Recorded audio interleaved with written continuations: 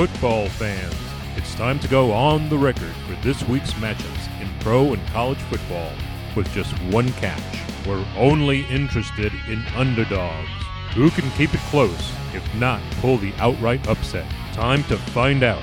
It's Three Dog Thursday. Now here's your host, TJ Reeves. Yes, indeed. Here we are on the program just days before the Super Bowl.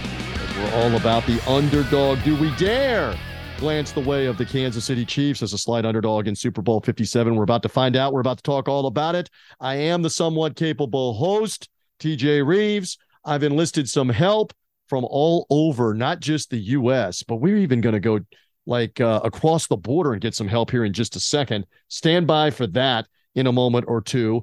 Thank you for finding us. We will talk some Super Bowl and put the NFL to bed. College football already put to bed with another Georgia championship. Now the NFL will be done when Philadelphia and Kansas City are done Sunday night, along about 10 Eastern time, 10:30 Eastern time, give or take.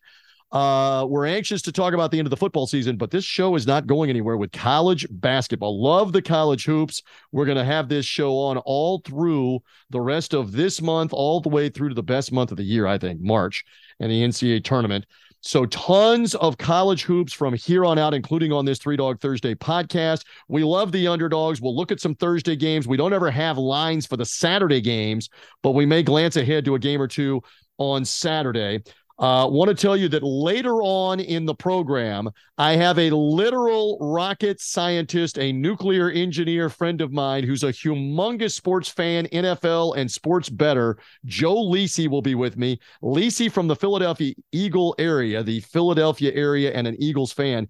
And Lisi loves all of these different angles and props, and he's got formulas and half the stuff I don't think most of us would understand, but it's really fun stuff. And he's got some things like the odds on the same team to score 3 times in a row, not counting extra points. And what are those odds? And how often does it hit, by the way? And how often does a Super Bowl go where neither team scores from the 1-yard line? This is the kind of stuff that Lisi's researching. There's a prop on whether a team anytime in the game is going to score from the 1-yard line, and he's got stats and info on how often that hits in the previous 56 Super Bowls. So I'm anxious to talk with Joe later in the show. But without further delay, by the way, make sure you're subscribing to Three Dog Thursday, to the audio podcast here. I know we've been on BetUS TV. This is the audio podcast from here on out of Three Dog Thursday. Follow and subscribe. Apple Podcasts, Spotify, Google Podcasts, wherever you get podcasts. We love talking underdogs, and I love doing it with this man. Speaking of BetUS, I had a great time with him whenever he's been on BetUS. You find him on Pub Sports Radio as well, talking college basketball and the NBA. The Ice Guys talking NHL handicapping. Hello, Ian Cameron Babano. It is good to have you on Three Dog Thursday, my friend. Good to talk to you. Hello, old friend, TJ Reeves. It is good to be back with you. How are you? I'm doing well with this Super Bowl looming. We got to talk about that. We got to talk a little bit about some college hoops. I guess the first thing, just having fun. You're in Canada. This is not the Grey Cup. I'm not trying to be provincial here. I know you care. But do a lot of Canadians get into the Super Bowl just in general? I wonder with that, is there some Canadian audience? Is there some interest in your handicapping and others handicapping in Canada for this game? Hell yeah. That would be the answer to that, TJ. Look, the NFL is big in this country. I think that's what might, some people south of the border may not get it in terms of just how popular the NFL is and continues to be. And of course, here in my province in Ontario, they rolled out regulated sports betting early in 2022. So you've got every friend of mine just asking, hey, Ian, what prop do you like the most in Chiefs Eagles this Sunday? And of course, they expect me to not only help them out, but provide them with a winning piece of advice. So yeah. Absolutely, TJ, there's Super Bowl parties coast to coast jamming this country from Newfoundland to British Columbia. The big cities usually have big Super Bowl events going on. No, the NFL is a big deal in Canada. And I'd be shocked if Canada isn't right up there as the country where the NFL is most popular outside of the United States. It's a good point that you make. And, we should point out the Buffalo Bills have played some home games in Toronto. I do know from friends, acquaintances, media members, et cetera, in Seattle, that there's a big contingent of Seahawk fans in Western Canada. And a lot of times some of them make their way to Seahawk games where it's been hard to get tickets, especially like Vancouver, et cetera, proximity. They come and watch the Seahawks. So I just wondered, and it has become a global game. I mean, they watch it in Europe, they watch it in Mexico, like we've talked about before. They even watch it in Australia, in New Zealand, and elsewhere. The NFL has become global. All right, let's roll the sleeves up. Eagles and Chiefs. Give me a couple of things you like here, and we're going to talk about the Chiefs being the underdog in a moment. But what jumped out immediately over the course of the last week and a half or so as we head to Sunday for a prop, for a side, a total, something that jumped out to Ian Cameron? Go. Okay, so I keep coming back to the Eagles in this game emerging victorious, and it's tough because if you're a Kansas City Chiefs fan, you're getting more, I think, excited as the week goes on that your injury report's looking a whole lot better. That was a team that was really, really banged up at the end of that AFC Championship victory against Cincinnati. You're talking about Juju Smith-Schuster and Mecole Hardman, multiple receivers injured. L'Jarius Sneed, by far the number one cornerback for the Kansas City Chiefs, that could not finish that game. Patrick Mahomes and his ankle.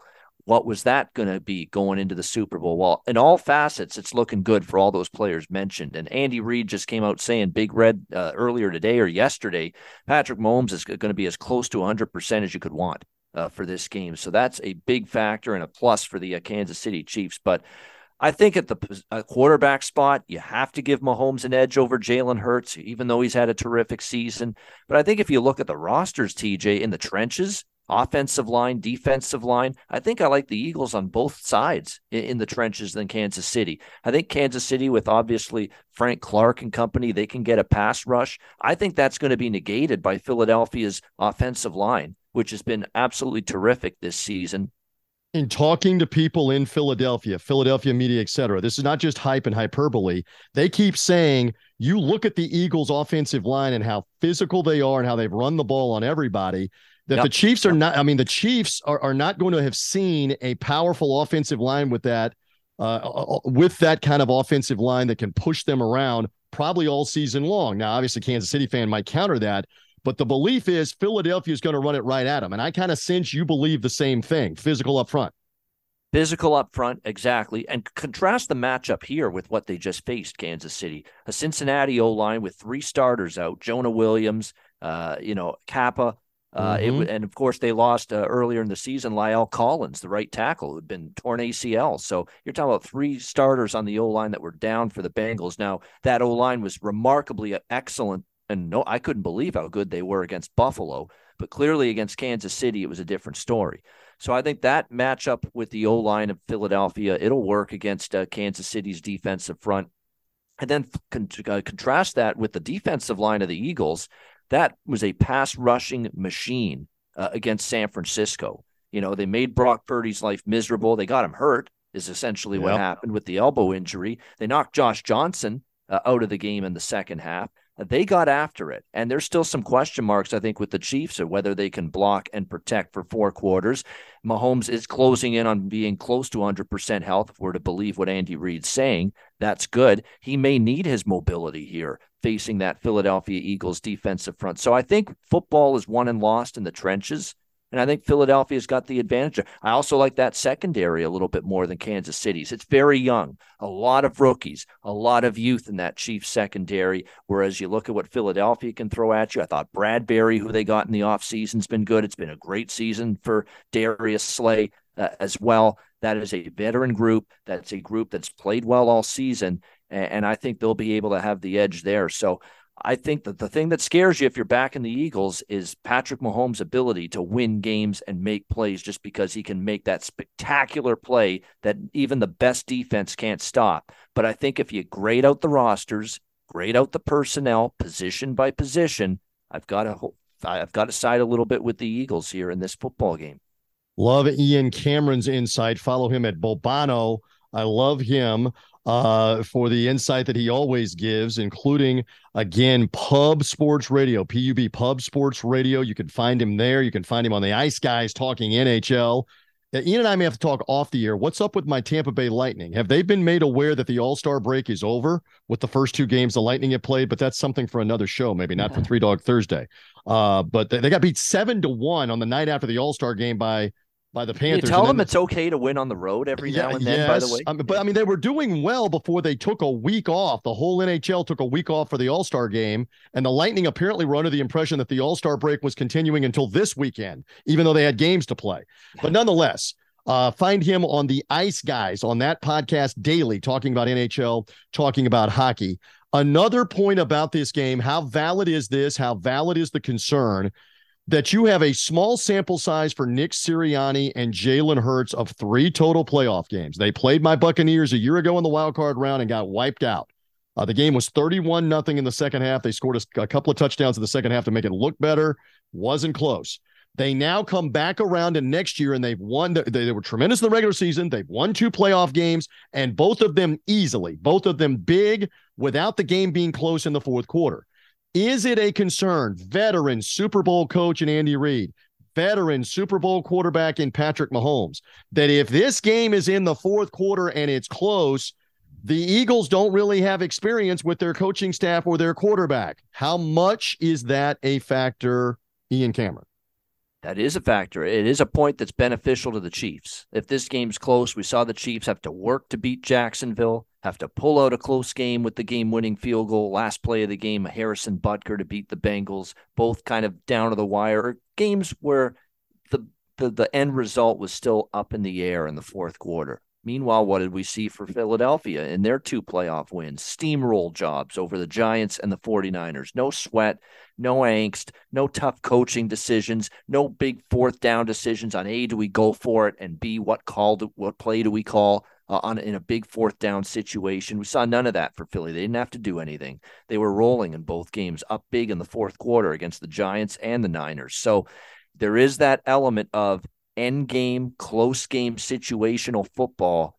Kansas City's been there, executed when the pressure's been the greatest, when the lights have been the brightest, and Philadelphia's been basically on easy street in their 2 NFC playoff victories. If they're in a tight game late, will they be able to handle it? Will they be able to execute under the crunch time pressure? Yep. Well, we'll find out on that. Again, Ian Cameron with me. We're going to talk some college basketball in a couple of moments. It's Three Dog Thursday. So again, I kind of lean towards the Chiefs and the Super Bowl experience. Again, it's only a 1 or a 1.5 point line in this one, and all the question marks about Mahomes' ankle are kind of being, of course, what do you expect the Chiefs to say? Of course, they're going to say, we believe he's healthy. The real story, and I keep alluding to this, is what does he look like in the second half when the painkiller and the happy juice is worn off? And you saw that second half against the Bengals. He was having trouble planting, running. He gutted it out on the run at the end where he got hit out of bounds. But what does he look like in the second half of this game? That remains to be seen. All right, any interest in any kind of a prop that you're leaning one way or the other? Hurts rushing yards, for example. Kelce catches. The Super Bowl 2 years ago, I think Travis Kelce, working that game for Buccaneers Radio, had about 17 or 27 or 39 catches in that game. Any props interest you for this Super Bowl? Maybe 1 or 2, Ian Cameron. Anything? I'm interested in Philadelphia rushing props, but if you're going to go in that direction, here's what you look for. Some books do have this. You can get team Philadelphia, not player props, team rushing props for Philadelphia as a team, over rushing yards and over rushing attempts. I know there'll be some books that have it. I'm still looking, but if we see something like that, I would prefer that, because it's really, you're guessing who's going to get the lion's share of the carries. If you're Philadelphia, Jalen Hurts can run the football himself from the quarterback position. You've got Miles Sanders. You've got Kenneth Gainwell. You've got Boston Scott. These are all players that Nick Sirianni will use in the run game.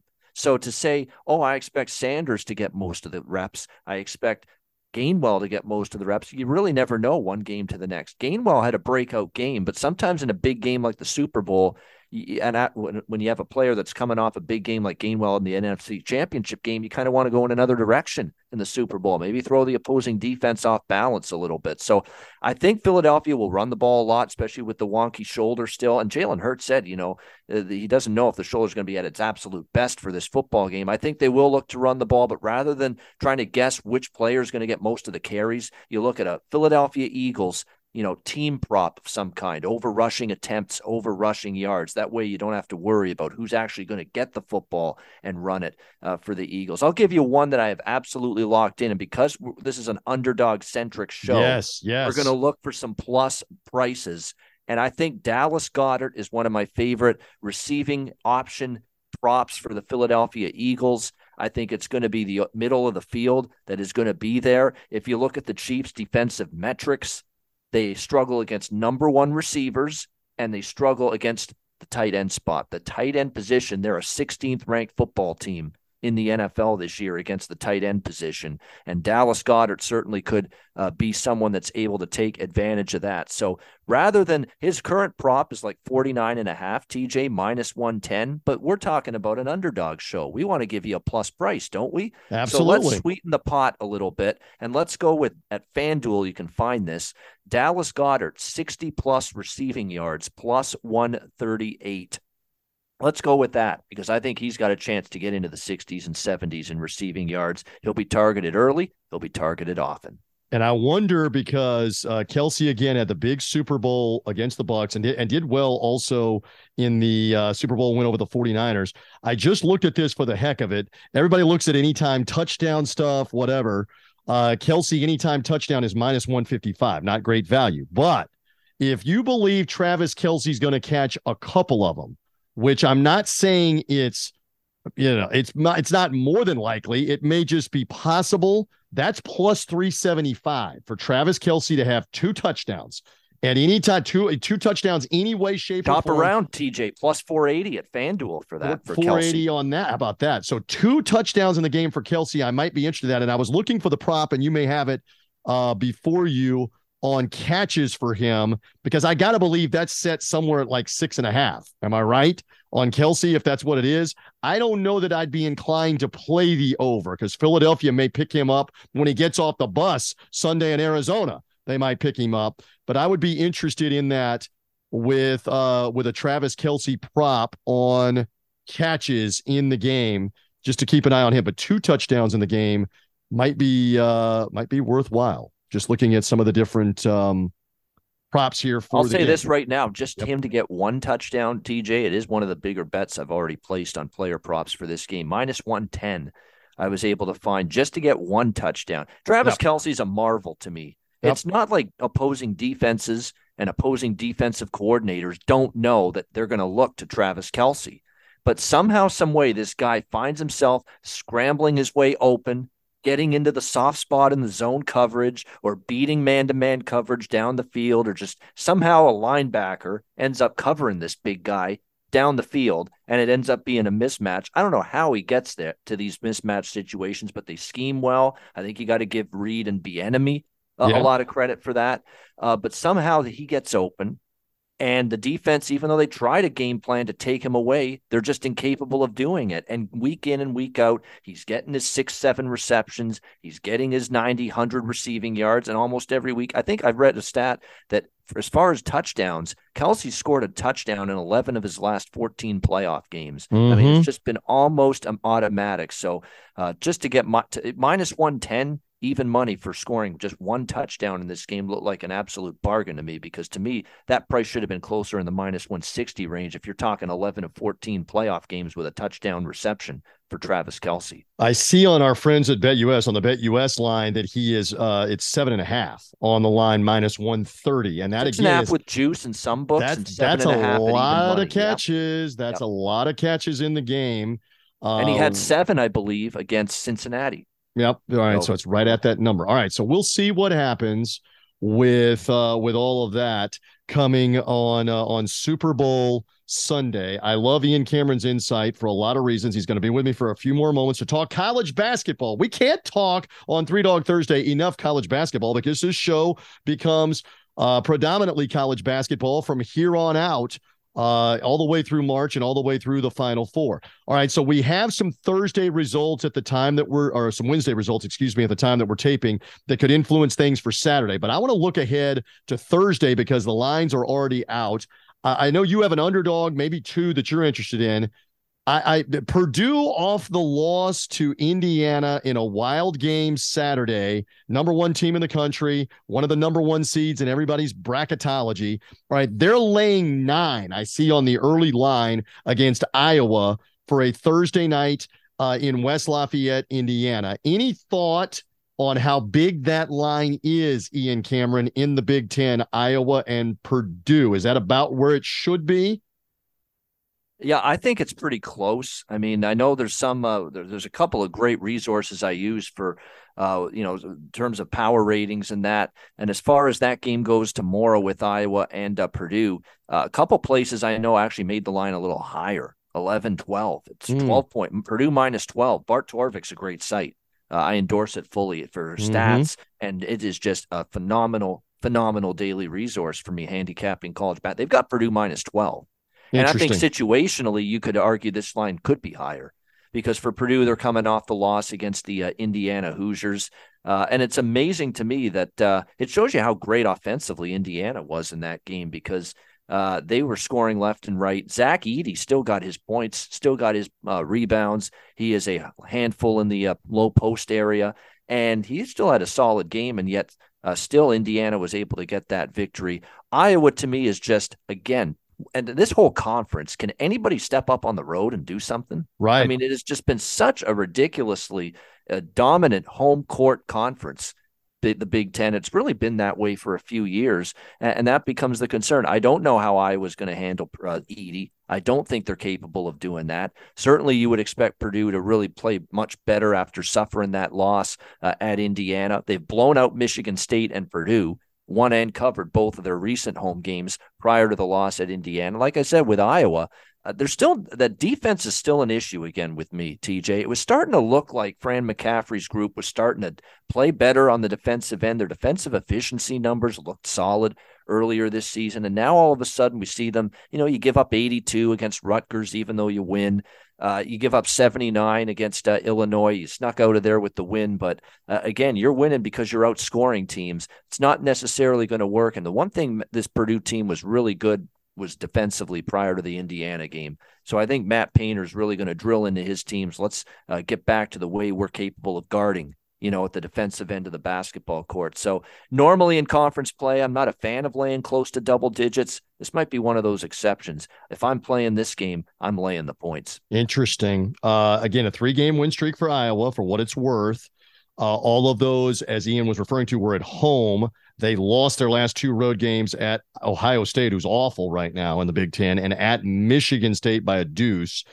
Let's see what it looks like Thursday night. Certainly Purdue will be fired up early in this game off the loss, you would think, at home in that matchup. All right, if that's not a tasty Iowa Hawkeye underdog, give me an Ian Cameron look ahead Thursday night underdog for 3 Dog Thursday for the audience. Give me one that you might like. This is one that falls into the there's a couple angles I like, and we're going to go to a conference that I know it's not going to excite everybody. We're going to some Sun Belt Fun Belt. Love it. On a Thursday night. The Arkansas State Red Wolves and the Texas State Bobcats. A good friend of mine who you work with on the Bet US shows, Kyle Hunter, would love this game. This is right up his alley, one of these smaller conference games. So Arkansas State, both of these teams have not had a very good season. They're both below 500. They've both struggled in Sun Belt play. Texas State is 1-6 straight up in their last 7 conference games. Arkansas State was on a 9-game losing streak in the Sun Belt until this past weekend when they finally snapped the losing streak and they beat Coastal Carolina 73-57 as 3-point underdogs. It was by far their best game in weeks. It's amazing how in sports where things aren't going right, you're losing every game, and then all of a sudden you get that win under your belt, and it really can propel you, and you can go on a bit of a run. And we're getting 7.5 points here with Arkansas State, as a road underdog here at Texas State. It's a revenge spot for Arkansas State. They lost 61-58 at home against Texas State on January the 12th, but it was a competitive basketball game, low scoring. I expect this one to be as well. Neither team is great offensively. Arkansas State, prior to that win against Coastal, where they scored 73, they shot 22 of 50. It was a much better offensive showing from them. They had only scored 62, 51, 57 before that. A horrible, wretched offensive team. But Texas State's laying 7.5 here. As I mentioned, they've only won once in their last 7 games. They haven't broken 64 points in their last 3 games.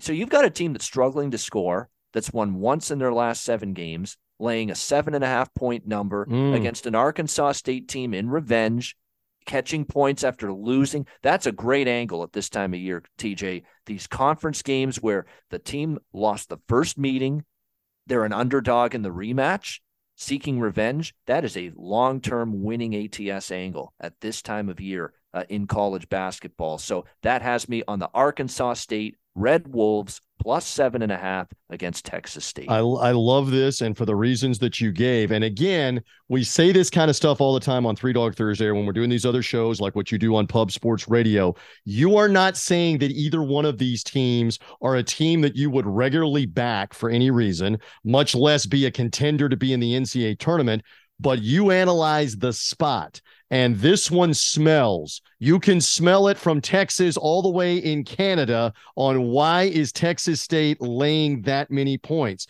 You are honing in on the spot, and I love that about you. So fantastic on that one for the reasons you gave. I'm curious in another revenge situation with UAB and North Texas Thursday night. This in Conference USA play, where North Texas won the earlier meeting in Birmingham. And I can't keep track of how often in and out of the lineup that Jordan Jelly Walker has been. I don't even know. I got to look, I guess, at the box score on whether he played in that first game. He's been banged up with a bad ankle for about 4 weeks, in and out of the lineup. Re-injured the ankle another time. All right, so we got revenge again, but this is North Texas at home. Am I crazy to look at UAB if Jordan Jelly Walker, the leading scorer, is somewhat healthy for UAB? Am I crazy to look at them 4.5, Ian Cameron, real quick?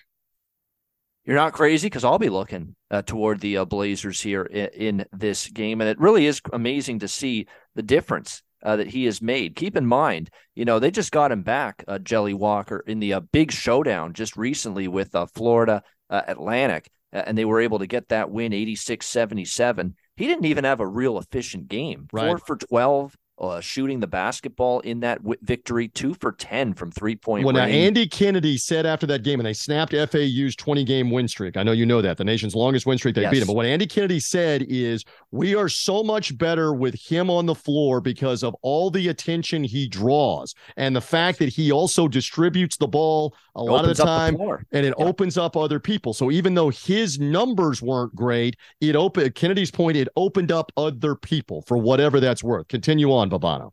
Exactly. And it means good things for Eric Gaines. It means good things for Tavin Loven. It means good things for Trey Jemison and Buffin. And all of a sudden they get more room and a space to operate. And all of a sudden, there's a wide open shot there for the taking.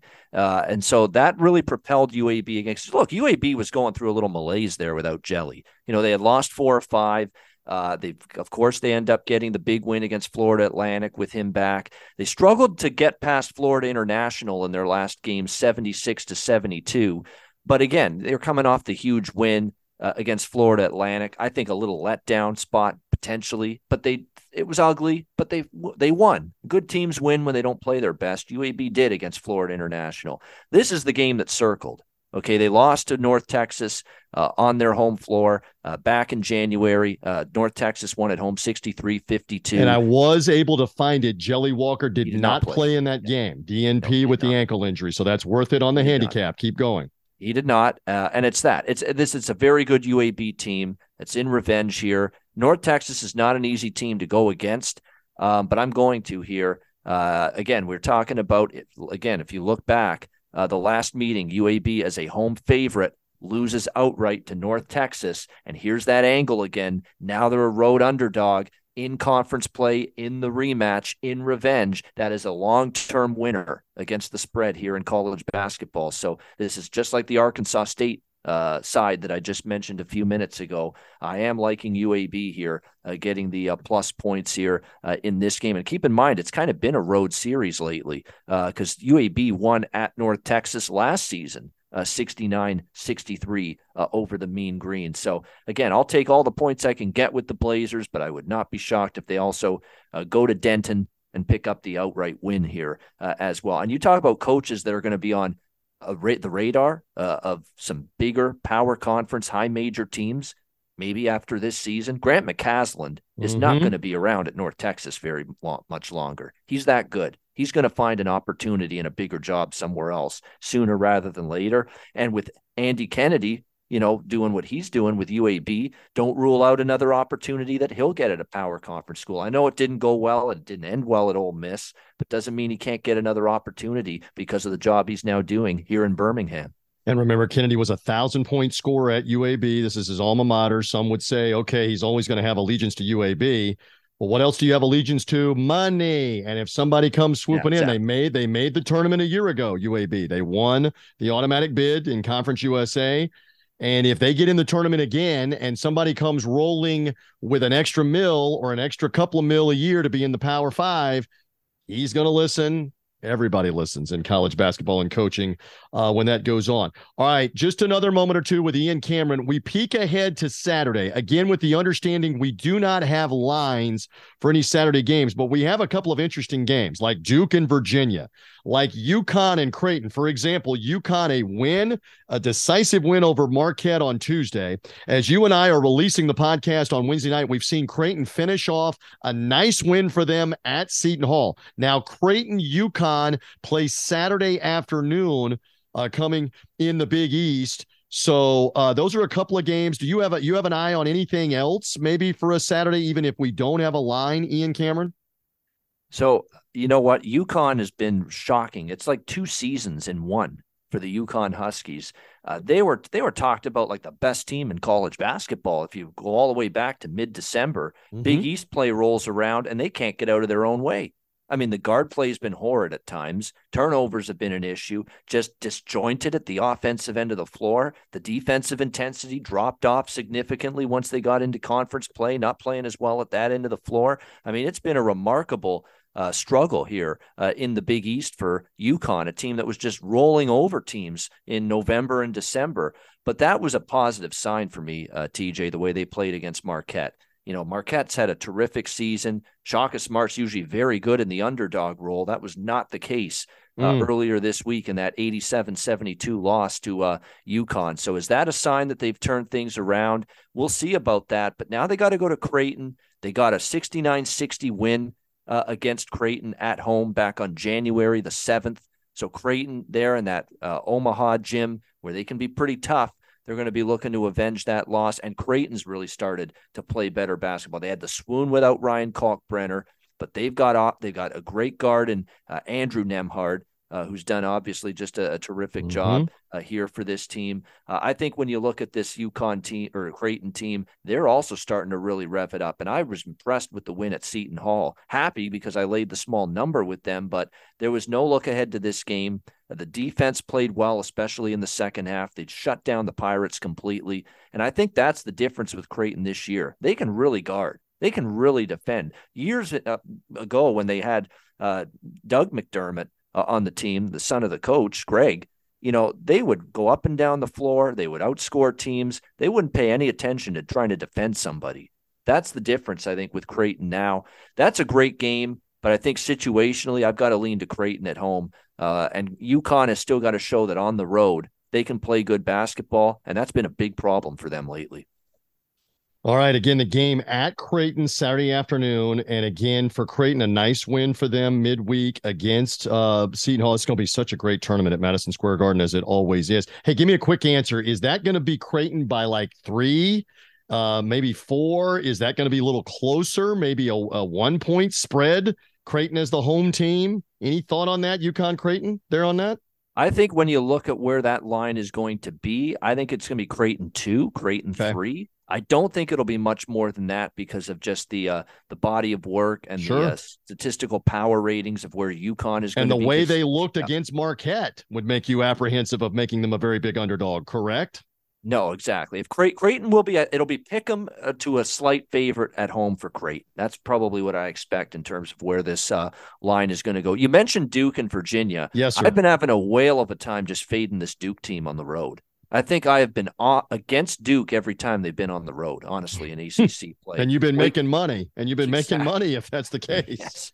I mean, they've been hapless, away from home. Absolutely. Did they hapless. on Monday? I'm not making excuses. They expended a lot of energy Saturday night, emotional game with North Carolina. Did they look out of gas even in the first half to you in Miami? And then the thought would be, okay, now it's 4 or 5 days later and they've regrouped. Are you buying that? Or do you look at this as this is a real problem because this team does not play the same way away from Cameron? It's that, and it's why Jimmy Larinaga is such a great coach, by the way, in Miami. Do you know what they were doing every time it was a missed shot for Duke or a turnover? It was ram it down their throat in transition and wear this team out. Yep.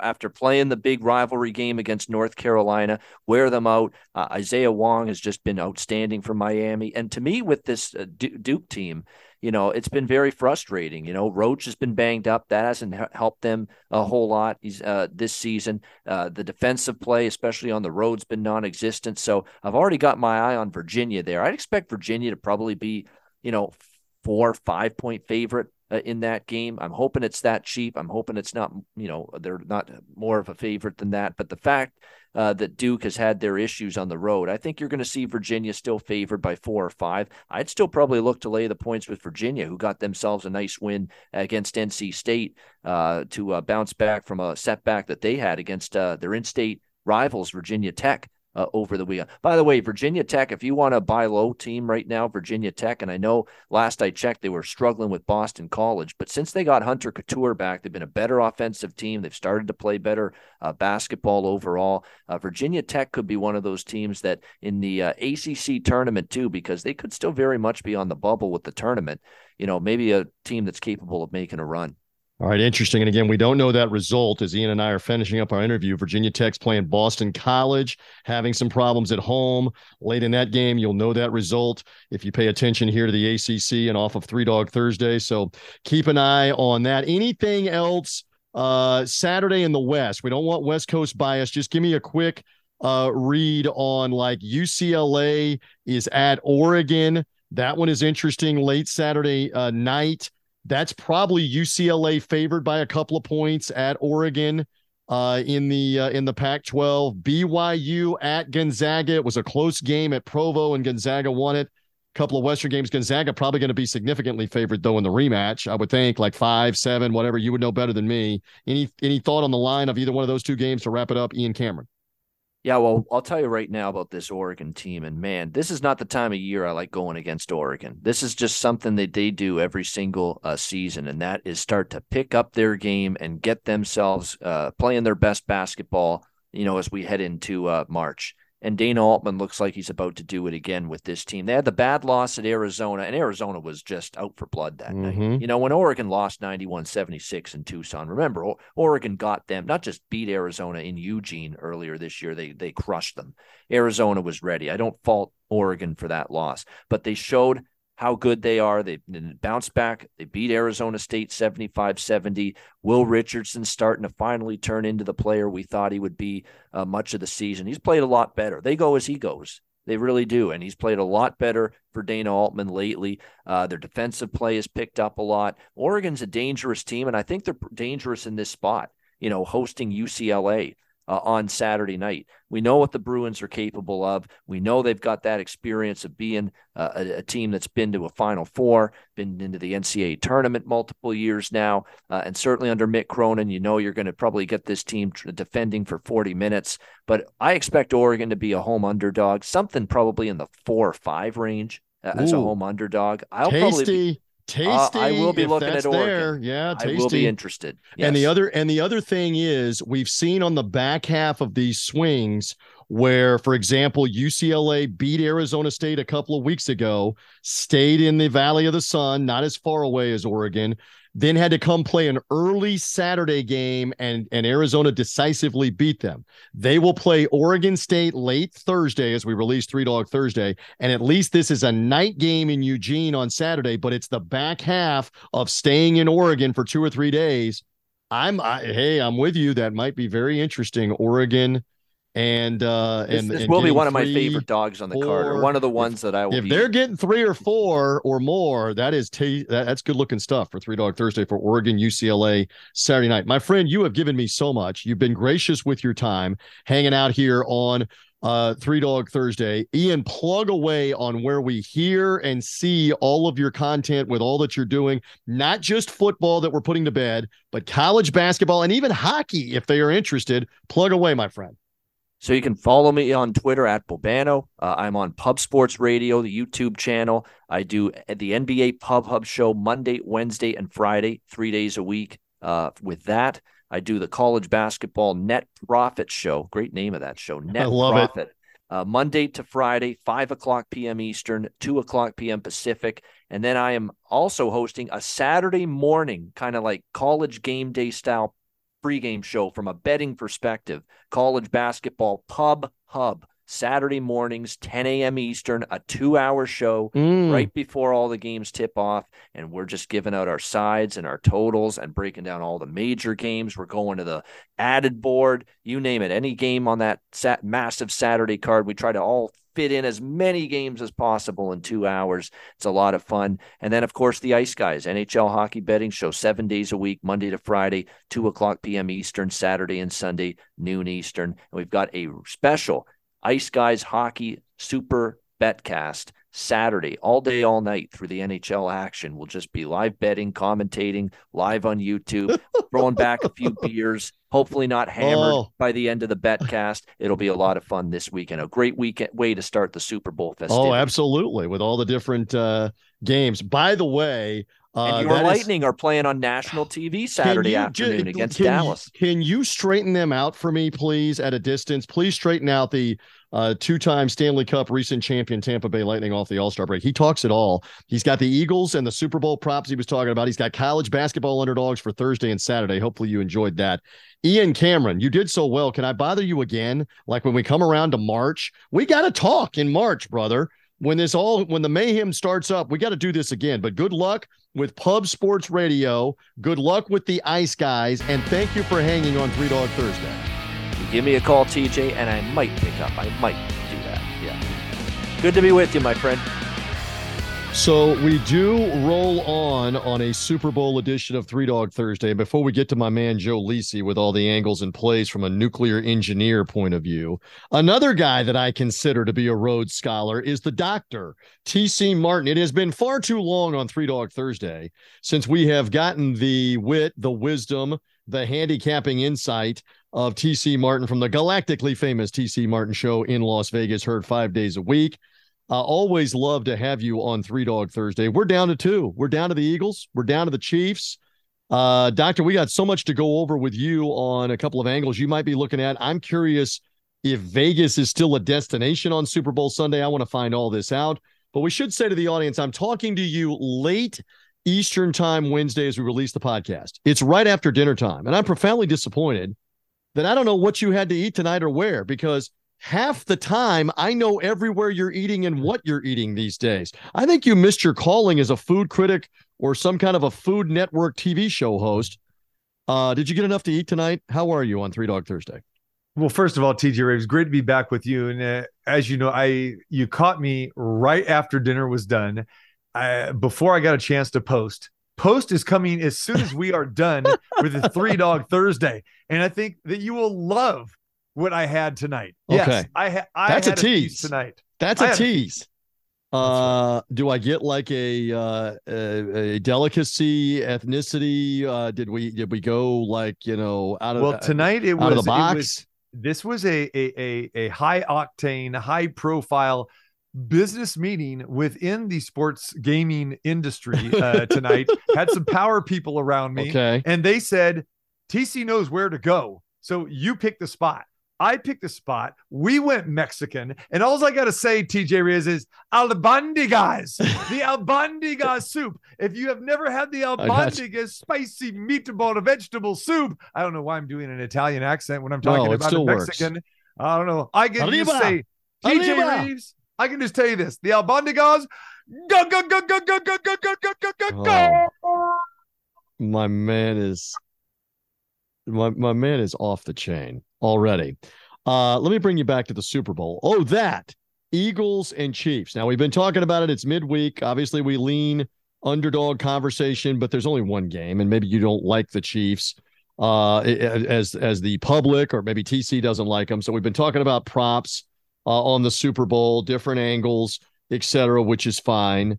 What is the doctor, when you analyze this game, you've kind of been evolving, you've been giving some handicapping advice. I think you're going to be on the fence with me on 3 Dog Thursday and want to go more on the record on your own show with the best bets on Friday of Super Bowl week. But give me a couple of things you've got your eye on, if not the side for the Chiefs or the Eagles. What do you have your eye on here for this Super Bowl? I'll tell you what, really looking forward to this Super Bowl with two teams, the closest point spread we've ever seen in the history of the Super Bowl. All right. You're talking about a game that opened at pick on Sunday night, going back nearly 2 weeks ago after the championship games were done. Money came in immediately on the Chiefs to raise the line up to 2.5. And then an avalanche of money came in on the Philadelphia Eagles that had that thing go back to a pick 'em, go to Eagles 1, Eagles 2, Eagles 2.5, for a brief moment 3, and then settled in for the most part at Eagles 2.5. Now we're starting to see Kansas City money come in, which we firmly expected. Currently sits at 1.5 as we record 3 Dog Thursday with you right now. But as we get closer to the weekend, you will get more public money. The sharp money, those guys have already made their plays. That's why you saw the avalanche of money in the line moves. Just within the first 20 minutes of that Sunday night, you saw the line go from what I just described. And it was crazy because we usually don't see that. And so you got good two-way action. And the public money will come in with, as I like to say, I don't want to say the house team, but basically the public team, and that is the Kansas City Chiefs, because people love Patrick Mahomes. They love Andy Reid. They love that aspect, and they feel that they are getting, value here, even though you're really not getting value from a point spread perspective. But they figure, hey, the Chiefs are always favorites. Chiefs are usually in the neighborhood of 7 to 8 point favorites. When they're on the road, they're anywhere from 3 to 5 point favorites. So they feel, hey, give me the Chiefs with Patrick Mahomes. Will be a little bit more healthier, even though that's another story in itself. It's a big story with the high ankle sprain. But yeah, this thing will probably close right around maybe 1 or so in favor of the Eagles. So it's interesting because the books are seeing an avalanche of handle like they expected, but very, very good two-way action. This is going to be a great day for the books either way, because that's what you are aiming for, two-way action. And that's what we're getting here. All right. So we'll get into a prop or two that you might like. Do you buy the theory? I was just talking with Ian Cameron, handicapper out of Canada that does a tremendous job across all sports. And he was going over some different things in different scenarios. Do you buy one of the things I was putting to him, which is in the small sample size, Jalen Hurts got clobbered in his only playoff game last year in a loss to Tom Brady and my BUCCANEERS, go Bucks. And then both games this year have been runaways in the fourth quarter, not close. Obviously, Andy Reid, tremendously experienced, including with close games in playoff games in Super Bowls. Obviously, Patrick Mahomes, tons of postseason close games, including the AFC title game, Super Bowl experience. How much of that is a factor, do you think, that especially if we roll third quarter, late third quarter, and this is a close game, and the Eagles haven't been in a close game that really matters in the postseason? That's a very popular narrative. And in the beginning, myself, I brought that up about the experience factor of the Chiefs being in the Super Bowl 3 of the last 4 years. Here's where I'm at with that right now, TJ, is I don't think it's going to be a factor. Here's what we have learned from Jalen Hurts. Jalen Hurts is a pro. He's been a pro ever since he came to Alabama and what he did with that amazing win-loss record, and then having his job stripped from him in favor of Tua. And then when Tua got hurt, what Jalen Hurts do? Oh, led his team in the end zone immediately on that first drive. And then he went to Oklahoma and then just even surpassed what he did at Alabama. Then he comes to Philadelphia. And fun fact here, a lot of people may not realize, but do you realize this is the first time in Jalen Hurts' entire career, dating back to high school, mind you, that he's been in the same system for 2 years? High school, college, and once he became a pro, never been in the same offensive scheme or system for more than one season. And that's why we're seeing what we're seeing with Jalen Hurts. This guy's calm, cool, collective. I don't think there is any moment that is too big for him, so I'm not buying it.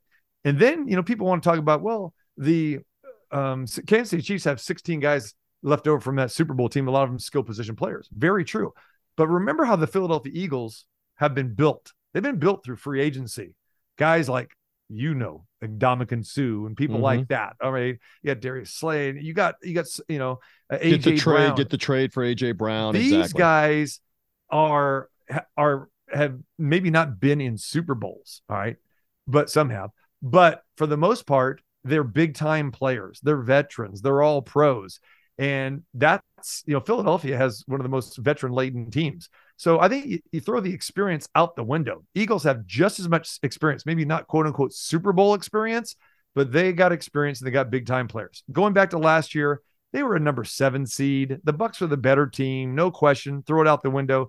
The Eagles are a much better team this year than last year. And again, they had it kind of a cakewalk. They had the first round bye. You faced the Giants, who you've destroyed 2 times earlier, 3 times, here in the season. And then they get a quarterbackless San Francisco 49ers team. So, yeah, I think they're fine. This is not the same Chiefs team that we saw, 2, 3, 4 years ago. I think you can make a compelling argument for both sides, but you can make a very strong argument that the Philadelphia Eagles are the better team on both sides of the football here. So that's what's caught my eye. And we can get into a couple quick matchups. Let's do it. I feel that way. Let's do it. It's very intriguing. Let's do it with the Dr. T.C. Martin of the T.C. Martin Show. Find him at TC Martin 21 on Twitter. Give me a couple of angles that you're interested in. I get the sense you're not interested in the Chiefs for Three Dog Thursday purposes, but give me an angle, give me a prop, something that's evolving. What do you like? Well, let me tell you, first of all, Three Dog Thursday is fantastic, but you throw out the window when you have a line jockeying back and forth and it's a 1.5. So there's no underdog in this game. Right. We got to be clear. There's no underdog in this game. You're the only guy that picks underdogs when they're getting, a 1.5 or 2. You're the only guy that I know, TJ Reeves. They still count as underdogs. Last I checked, they count as underdogs in the ledger. I understand. So I could definitely make a case for the Kansas City Chiefs. I could do that, especially with Andy Reid coming off the bye, and Andy Reid will have something under his sleeve. Andy Reid is one of these guys that diagrams plays in his sleep. He always has something special. You talk about the Philly special from a few years back with Doug Peterson, right? He's going to have the Kansas City barbecue special. He's going to have something. Trust me. So I bring the food. I know that. The Gates We barbecue. saw Ring Around the Rosies, pocket full of posies. What are posies? The Gates barbecue, the something. Yes, I got you. Something is happening. Andy Reid is going to have something for his former employer. And this is a real deal too. Yes, he wants to beat the Philadelphia Eagles in the baddest way, but he's not going to say that. But Andy Reid is a genius, especially time to prepare. But with the Eagles, I think it comes down to this. It comes down to Jalen Hurts getting time. Kansas City has 3 rookie defenders in that defensive backfield with the likes of Devontae Smith and AJ Brown and company, right? We know that Steve Spagnuolo is a big time blitz guy, right? Well, if they are going to like to blitz the Eagles and Jalen Hurts, well, what's going to happen? Okay. That means man-on-man coverage, which the Eagles should exploit with those wide receivers and those mismatches. And then also running lanes for Jalen Hurts. Watch Jalen Hurts to be able to get big chunks of yardage. Hence, look at prop bets, whatever that number is for Jalen Hurts rushing, because of what Spagnuolo likes to do and what the Eagles like to do. It kind of plays into the Eagles being able to get what they want offensively And even though a slight lean towards the under, because I think it's going to be more of a defensive battle, I think the over is kind of, the numbers rising and rising. I think the Eagles are going to be able to get what they want offensively, but defensively, I just think that the Eagles are too tough as well too. So yes, I've gone back and forth, honestly, 4 times in one drive to the radio station the other day. Which way am I going here? You've gone like back and forth 3 times in this same thought process during Three Dog Thursday. But sooner or later, brother, you got to go on the record, and it's going to be on your Best Bet show on the TC Martin Show on Friday. I know that's happening on Friday. And I'm also getting pulled, with we have the poll here in Las Vegas with the different handicappers and sports personalities. I think I got to turn my pick in to the world famous Las Vegas Review-Journal here in just a matter of hours. So I got to make up my mind in a final score, TJ Reeves. But as I sit here right now, it could be fly, Eagle, fly. Interesting. All right. So you gave us some. You didn't really go on the record with a problem. I mean, like I was saying in the last conversation, just to repeat here, a fun thing might be Travis Kelce to get a couple of touchdowns. It's very easy, and you're having to lay money, but an underdog prop for Kelce to get 2 touchdowns in the game is like 6-1. It's paying out well, and I think he could have that kind of success. So we'll see. So just look for fun things like that. Like, for example, I was taught this long ago: pair things up. If you have a narrative for how the game is going to go, like if you believe in Kansas City, is there a scenario where Kansas City wins the Super Bowl and Patrick Mahomes is not the MVP? Probably not. Maybe only Kelce. So if you believe in the Chiefs to win, partner it up. I'm just throwing this out there with Mahomes to get the MVP, and partner that up with something else like a Kelce anytime touchdown. If you're able to partner up 3 things, you could get really good value on that. And again, I think those things are very, very feasible. Chiefs win, Mahomes MVP, Travis Kelce anytime touchdown might be worth pairing those things up. I'm just putting that advice out there. I'll say this to you too. Now, if you believe that the Chiefs are going to win this game, all right, and this is a great way to go if you want to bet this game. And if you feel the Chiefs are going to win this game, instead of laying the 110 or 120 if you have to, depending on where the line sits and that sort of thing, Patrick Mahomes MVP is plus 130. If the Chiefs are going to win, Patrick Mahomes, more than likely, I will even say close to 100%, will be the most valuable player. And I'll squash the theory about Travis Kelce, because remember, if Travis Kelce has 2 or 3 touchdowns, he's going to get that yardage, but that yardage is also going to Patrick Mahomes as well too. So if Kelce has 2, Mahomes is going to have 3 or probably 4. The only way that Kelce gets an MVP here is if he has 4 touchdowns, and it would be a co-MVP, which we've seen with Patrick Mahomes. But it's going to be Mahomes getting the MVP over anybody else. It's certainly not going to be Pacheco, because he would have to run for 200 yards, which probably is not going to happen. It's not going to be one of the other middling wide receivers, because that's what they are, middling wide receivers. So it's going to be Mahomes or it's going to be Kelce. Therefore, more than likely, it's going to be whatever Kelce attains. It sounds like you're buying my theory. If you're backing the Chiefs, partner this stuff up. Look into it. Well, that's the problem, though. Remember, a lot of props you cannot parlay. So you have to be careful of that. You can't do that. So, again, if you don't want to, like say get 1.5 and lay 110, hey, take plus 130 with Mahomes if you believe the Chiefs are going to win. Love all this. One more for the doctor. You've been out in Vegas forever. Again, you had some time like a prison sentence in Green Bay and then came back to Vegas. I always joke with you about that. And by the way, I have yet to remind you in this conversation that over and over again, my Tampa Bay Buccaneers were the underdog at New Orleans in 2020 in the 2021 playoffs. At Green Bay, when you preached to me for like a week that Green Bay was going to win, and I tried to tell you, ain't going to happen. Tom Brady's going to get them in the title game. And the Bucs were even the underdog at home in their own stadium for Super Bowl 55. And we know how that worked out, with Wednesday being the 2-year anniversary, by the way, or actually Tuesday being the 2-year anniversary of that. They were the underdog 3 times in a row in those playoffs and were able to cover, speaking of Three Dog Thursday and underdog. So I have to get that in whenever I get the chance. What year was that again? Again, it was 2 years ago. I know you have trouble remembering. You talk about it weekly in the distant past, but that's not the distant past. That's the recent past. Like people that keep bringing up Jalen Hurts' college career, as you did earlier on this conversation. Yeah. That was more than 2 years ago, by the way. Yeah. So in any event, you've been out there in Vegas. So with all the prevalent online sports book stuff that's now legal, all the states that have legalized it, last year and even this year, and more so this year because it's less the guarded pandemic conditions this year, how is that going to change in your opinion? How has it already changed Super Bowl week, but how will it change this weekend? How many people are there and how big of an event it still is in Vegas, if at all? What say you?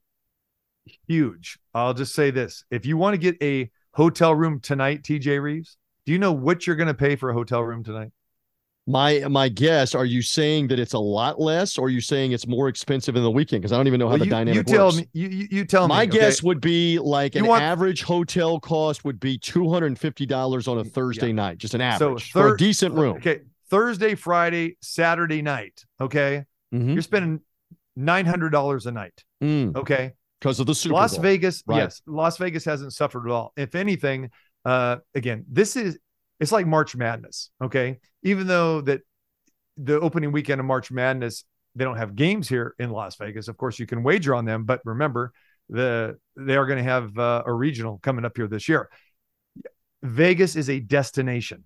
It's a party destination. It's a sports and entertainment destination. So yes, even though other states now, okay, we're up to 33 states that have legalized sports betting, and you've got legalized sports betting in Arizona, which is very unique. This is the first time that a Super Bowl host site has legalized sports betting. So people for the first time are going to be in a stadium and they're going to be on their mobile apps betting on this game. That's very, intriguing as well too. But yes, answer to your question is no, it is huge, because here's what you can get in Vegas where you can't get, okay, if you're betting in Colorado or Iowa or wherever. You get the party atmosphere in Vegas. You get the VIP parties, or you get just the sports book parties, for free to be in the book or whatever and wager on the game. So yes, Vegas still a big time destination. Hotel rooms are sold out. They're at a premium rate. But this is the place to be, even better so than going into State Farm Stadium and dealing with that in Glendale, Arizona. People are coming to Vegas. They love coming to Vegas for the Super Bowl, March Madness, any big time event.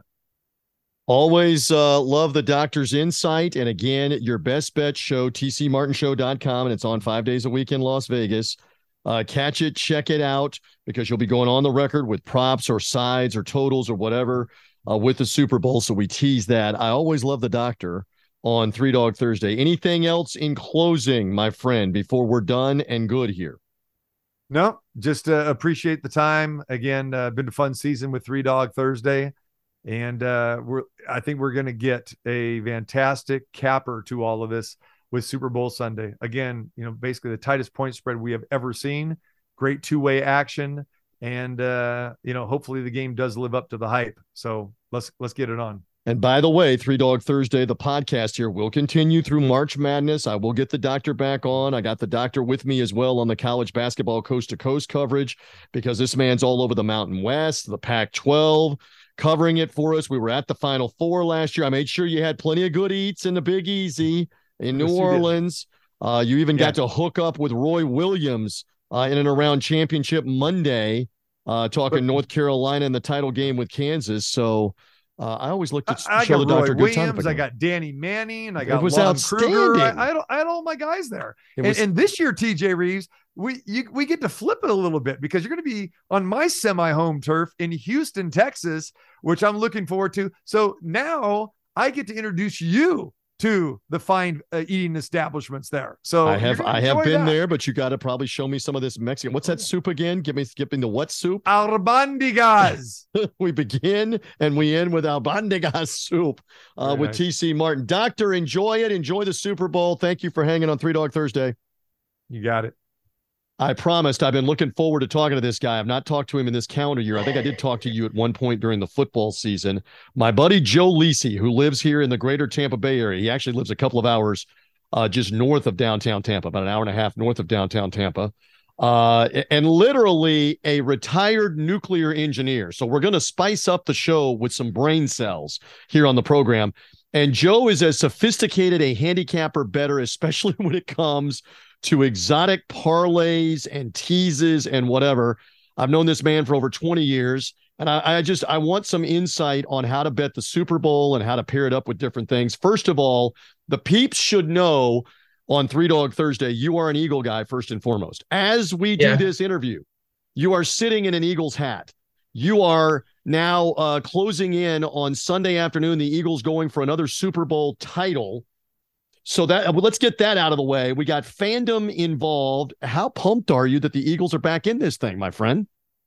I'm not only pumped that the Eagles are in it, I know for a fact I'm going to go to Vegas and come back with more money than I left with.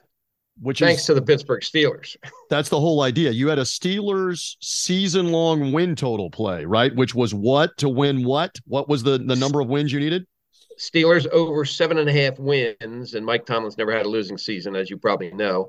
And they got the last 2 wins were in the last minute. It was the second to last week of the season when they got to 8 wins.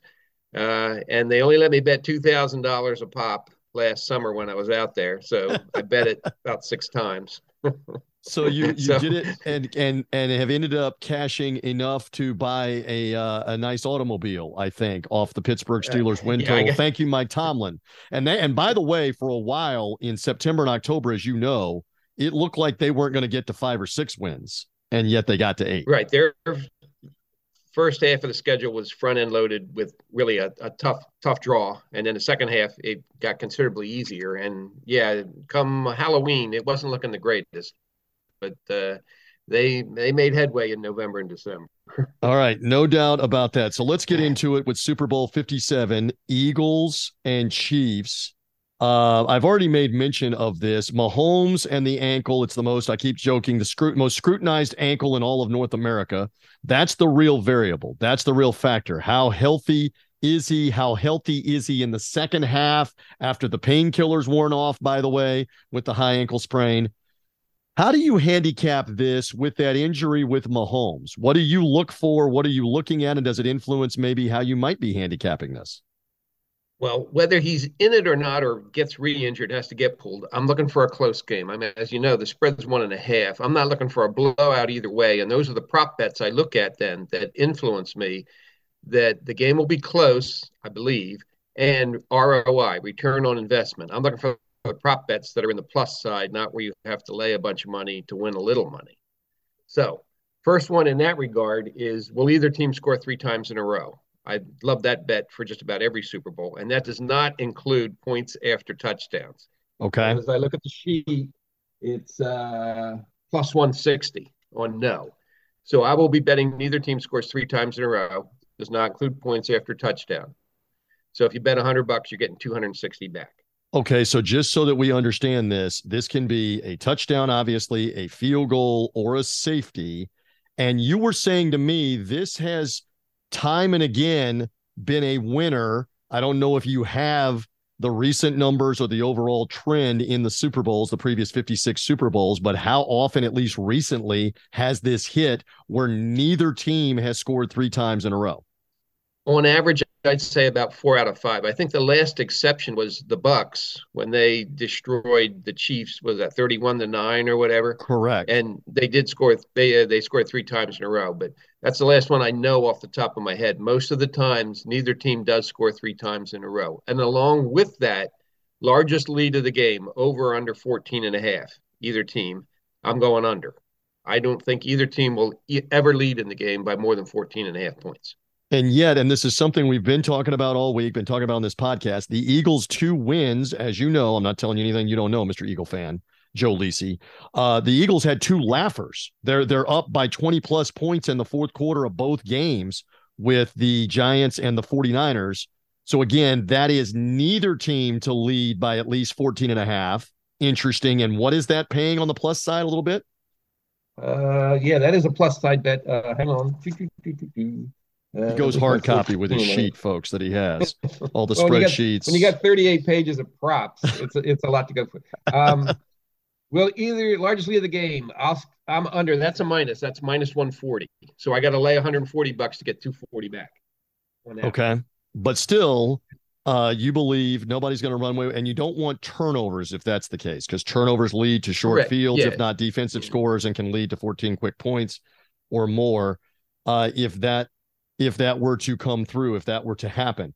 Now, I know you, and I know that all throughout the football postseason, college, and the NFL, you love to have these exotic teaser bets. Well, now we only have one football game. So my question for Joe Lisi, as you head out to Vegas, and Joe is actually heading to Vegas as we release the Three Dog Thursday podcast on Thursday morning to be out there, make these bets, collect on that Steeler bet. Are you looking at pairing up a Super Bowl wager or two with like college basketball or something else, because you get more value on the parlays and on the tees and that kind of stuff? Are you, because there's only one football game left, one NFL game left, are you looking at other sports? There is one that I'm looking at. There's a tie-in to the Las Vegas Golden Knights hockey team, who are playing on Super Bowl Sunday. They're at home against the Anaheim Ducks. The Anaheim Ducks are a terrible team, and they don't score very often. So total goals in the Golden Knights Anaheim Ducks game versus receptions by A.J. Brown. Ooh. Okay. And it's -0.5 on the goals. So let's say Vegas wins 3-2. That's 5. -0.5, that's 4.5. Will A.J. Brown have more than 4.5 receptions? I'm saying yes. I'm thinking yes. I'm thinking he's probably good, depending on I'm hoping for a low-scoring hockey game. And given the fact that it's Anaheim, and Anaheim, I think, has the fewest goals scored in the NHL this year, that's what I'm hoping for on the crossover bet. Love this. Just some more Super Bowl insight with my man, Joe Lisi. Again, one of the ways that I met Joe, and I kid him all the time, is that he participated in an athletics auction with the University of South Florida where he bid money, folks, to come sit in the radio studio and watch TJ do the radio show. That's how we met almost 22, 23 years ago. I've been bothering you now for 22, 23 years. It's incredible. And in and around that time, Joe hit a, 12 or 14 team mega teaser involving bowl games, NFL regular season.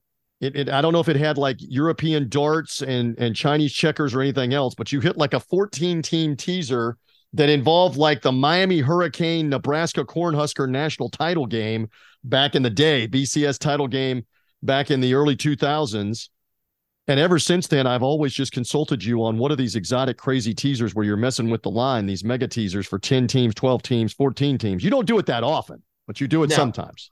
Yeah, and typically during the college bowl season, when I go out right before Christmas, because you can bet all the bowl games and the pro games for that week, and then you're betting games that aren't going to be played for 2 weeks, which is risky because you don't know who's going to get sent home, miss curfew, injured, whatever. There is one more prop bet I do like, shortest touchdown of the game in the Super Bowl. Over under 1.5 yards, shortest touchdown of the game. I'm betting over because it's plus 140, which means I never want to see the ball on the 1 yard line. No. If it's on the one, I need an offensive penalty. But wait, your Eagles are so good at rushing touchdowns. How scared are you that they're going to get down to the 1 yard line and get a 1 yard rushing touchdown? Because they've done it over and over again this season. Right. It could happen, but because it's plus 140, I'm getting good value in the bet. So I don't ever want to see the ball on the one. If it is, I hope they go backwards a yard or 2 or 3 or 4 or 5 and run Give it. me a false start. Give me a snap, a sack, a fumble snap, something on that. Okay. Another fun one. 6 years ago, someone's Eagles defeated the New England Patriots in a wild, high-scoring Super Bowl. Reflect on what you had and what, if anything, came through, including if you did a parlay or whatever, with Nick Foles and the Philly special touchdown catch and the Eagles scoring and beating Brady and the Patriots. Euphoria for you to win the Super Bowl, but did you cash anything crazy from what you remember? I was in Vegas for that day. We were at a big party at Paris in a banquet hall, and the Eagles were 3.5-point underdogs. I took the Eagles plus the 3.5. I took the Eagles giving 3.5, and I took the Eagles giving 6.5. And the Patriots never punted it. Patriots never punted in the game and lost 41-33, I think it was. So that money run that night was extremely good. What in the world, out of hubris, confidence, or whatever, possessed you to be willing to give Tom Brady and the Patriots 6.5? Well, I know the juice had to be tremendous on that, but that's a lot of points to be giving Tom Brady when you're the underdog team. I agree, and they were inexperienced. And Brady and Belichick, they had been to how many Super Bowls? So, and that's I've heard that a lot this week about the inexperience of the Eagles and Jalen Hurts. Never been to a Super Bowl. Andy Reid just won one. So yeah, I mean, there's luck involved, obviously, but that was all hype and me just backing my Eagles, who hadn't been to the Super Bowl since they were Jacksonville, and the Patriots beat them in that one. So yeah, that was a good money run. My girlfriend and I, we walked around, and then we got back to the room. I laid her down in the bed and covered her in $100 bills and took her picture. That's the way to be. I think I remember that photo. All right, one more, because you were telling me about this 20 years ago. This is the 57th Super Bowl. There is some formula, and again, we're dealing with a nuclear engineer, Joe Lisi, hanging out with me on Three Dog Thursday. There's some formula, and I would love to tell the audience that I remember all the different variables in the formula, but it's closer to like 97 variables than it is 7 variables. So there's all these things like yards rushing average and number of completions over 7 yards and all these different variables, and the formula tells you here's who the winner is going to be. So one, how often is this formula right? First of all, you're still keeping track of the formula. 56 games into the Super Bowl. How often is this formula right? It's right now between 80 and 85% of the time. It's got it's got 30 variables to it that each have a point value. And when you're all done, you add up the point values for both teams compared to the actual spread, and that tells you who to bet on. And the Chiefs get the biggest one on the board because they won a Super Bowl in the last 3 years. That's worth 10 points right out of the box. The Eagles do catch up a bit. And when it's all said and done, based on my math with what I've done this year, it's almost dead even. I think it was like 28.5 for both teams. So therefore, look at the spread and take the spread. Now, did this formula cash a year ago? Rams, Bengals?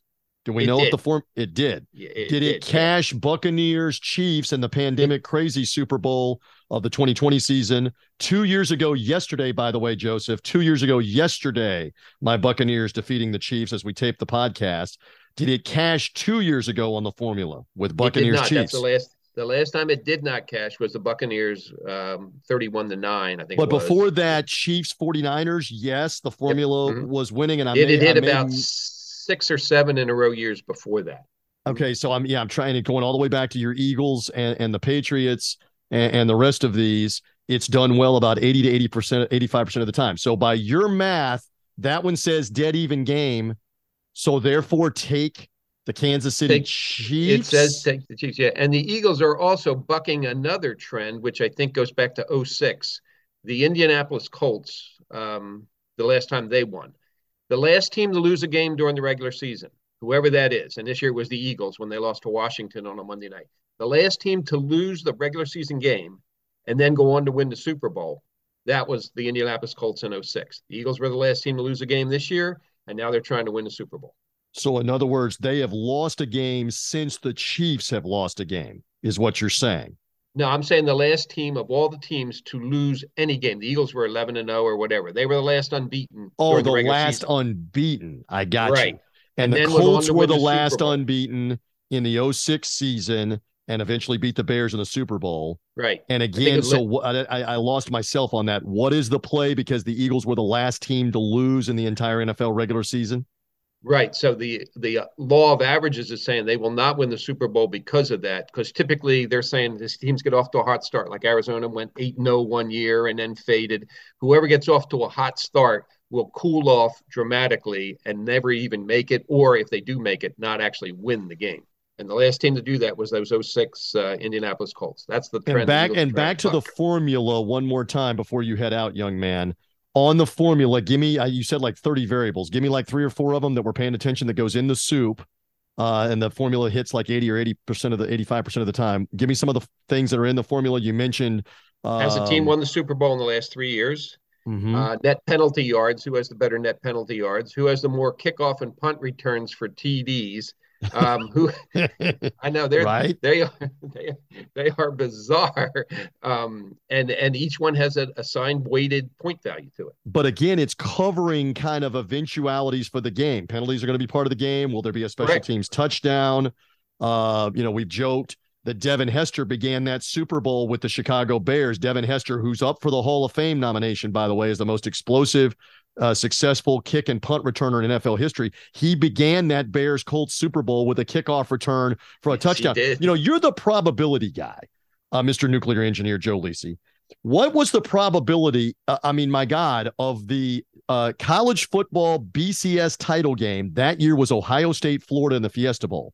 It began with Ted Ginn of Ohio State running the opening kickoff of the game back for a touchdown, and yet Florida went on to roll and win easily for the BCS title, beat them by like 3 or 4 touchdowns, blew them out. The Super Bowl then begins with a Devin Hester kickoff return for a touchdown. We got the college football title game and the Super Bowl beginning, opening kickoff touchdown, and the Colts controlled the game, and the Colts ended up winning by 2 touchdowns. So not only did they both begin best case scenario for the receiving team with a touchdown, they both lost decisively. I'm not asking you for the answer. I'm saying rhetorically, what's the probability of those 2 things going together? Wow. I would say about 1 in 1,000, and I didn't know that till you just told me. Brother. I'm just here to share information, all kinds of information. So all those factors go into the soup. We'll see what happens. Will you be okay Sunday afternoon? Will you be a wreck? The Eagles have already got a Lombardi. They don't have to have this for all time's sake like they got it 6 years ago. They hadn't had it 50 years plus when they got it a few years ago against the Patriots. Will you be all right? Do I need to check on you? Oh, yeah. Status? Do I need to get you a paper bag for hyperventilation? What do I need to do? Call me Monday morning, see how I'm feeling. That's what you need to do. With all these different plays. All right, repeat it again. No one to get 3 touchdowns in a row, right? If 3 scores in a row.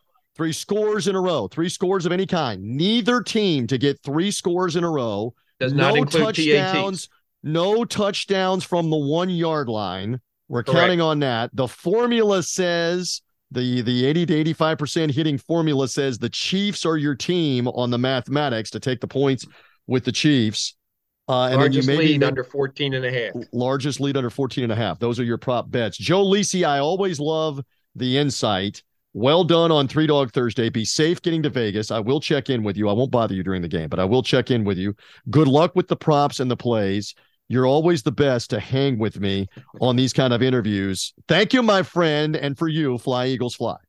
You got it. EAGLES. So there we go. We've given you plenty on Super Bowl 57. I think in the end, the Chiefs will win. It'll be Mahomes' second. It'll be Andy Reid's second. Maybe it's a little anti-Philadelphia for me. Again, there's no bigger classless fan base than the Philadelphia sports fans and how they've acted and behaved against a litany of different opponents, whether it's in the NFC East or whether you were to talk NBA with the Boston Celtics or wanting to fight and brawl the New York Mets or on and on and on. And the fan base throwing D-cell batteries at opposing players and trying to fist fight fans in the stands. I might root for the communist Chinese before I'm rooting for the Eagles. But in any event, it will be probably a very entertaining game. I just think Kansas City will ultimately win. So obviously I would be interested, despite what TC Martin was trying to ridicule with me earlier. I would be interested in the Chiefs at +1 or +1.5. Give me that point. Give me that 1.5. Go ahead and take it. Take them on the money line and don't even get better odds if you want to be able to pair it up, to partner it up. In any event, thanks to the guest, everybody that was with me, Ian Cameron, love Babano on Twitter there, and again, does a great job with all the different outlets that he's on, including talking some hockey and again, get some great knowledge previously on with me on BetUS TV, etc. TC Martin of the TC Martin Show with me doing some handicapping on the Super Bowl. And then my guy, Joe Lisi, based here in the Tampa Bay area, a literal rocket scientist, nuclear engineer with a lot of different angles and a lot of different props. Some interesting stuff, interesting formulas on the Super Bowl. We gave you a lot to consider and digest, and we even worked some college basketball in earlier in the program for the games coming on Thursday. Again, Ian Cameron very much liking a Sun Belt game involving Arkansas State as an underdog. We were both liking that Conference USA game, UAB in a rematch with North Texas. Look out, Iowa getting a bunch of points against Purdue. And maybe even a couple of other ones that would be interesting as well there for a Thursday. So some good stuff. Love all of this. Again, thank you for finding the show. Enjoy Super Bowl 57. And this show will rock on with the college hoops through the rest of February and all the way into March. We're not going anywhere with the handicapping. We love the underdogs as we head to the greatest month that there is, the month of March. We will stay here with you on Three Dog Thursday. Subscribe, follow Apple Podcasts, Google Podcasts, Spotify. For now, though, we are done. Enjoy the game on Sunday, the madness and the mayhem of Super Bowl 57 in Arizona. We're back next week on Three Dog Thursday. Woof, woof.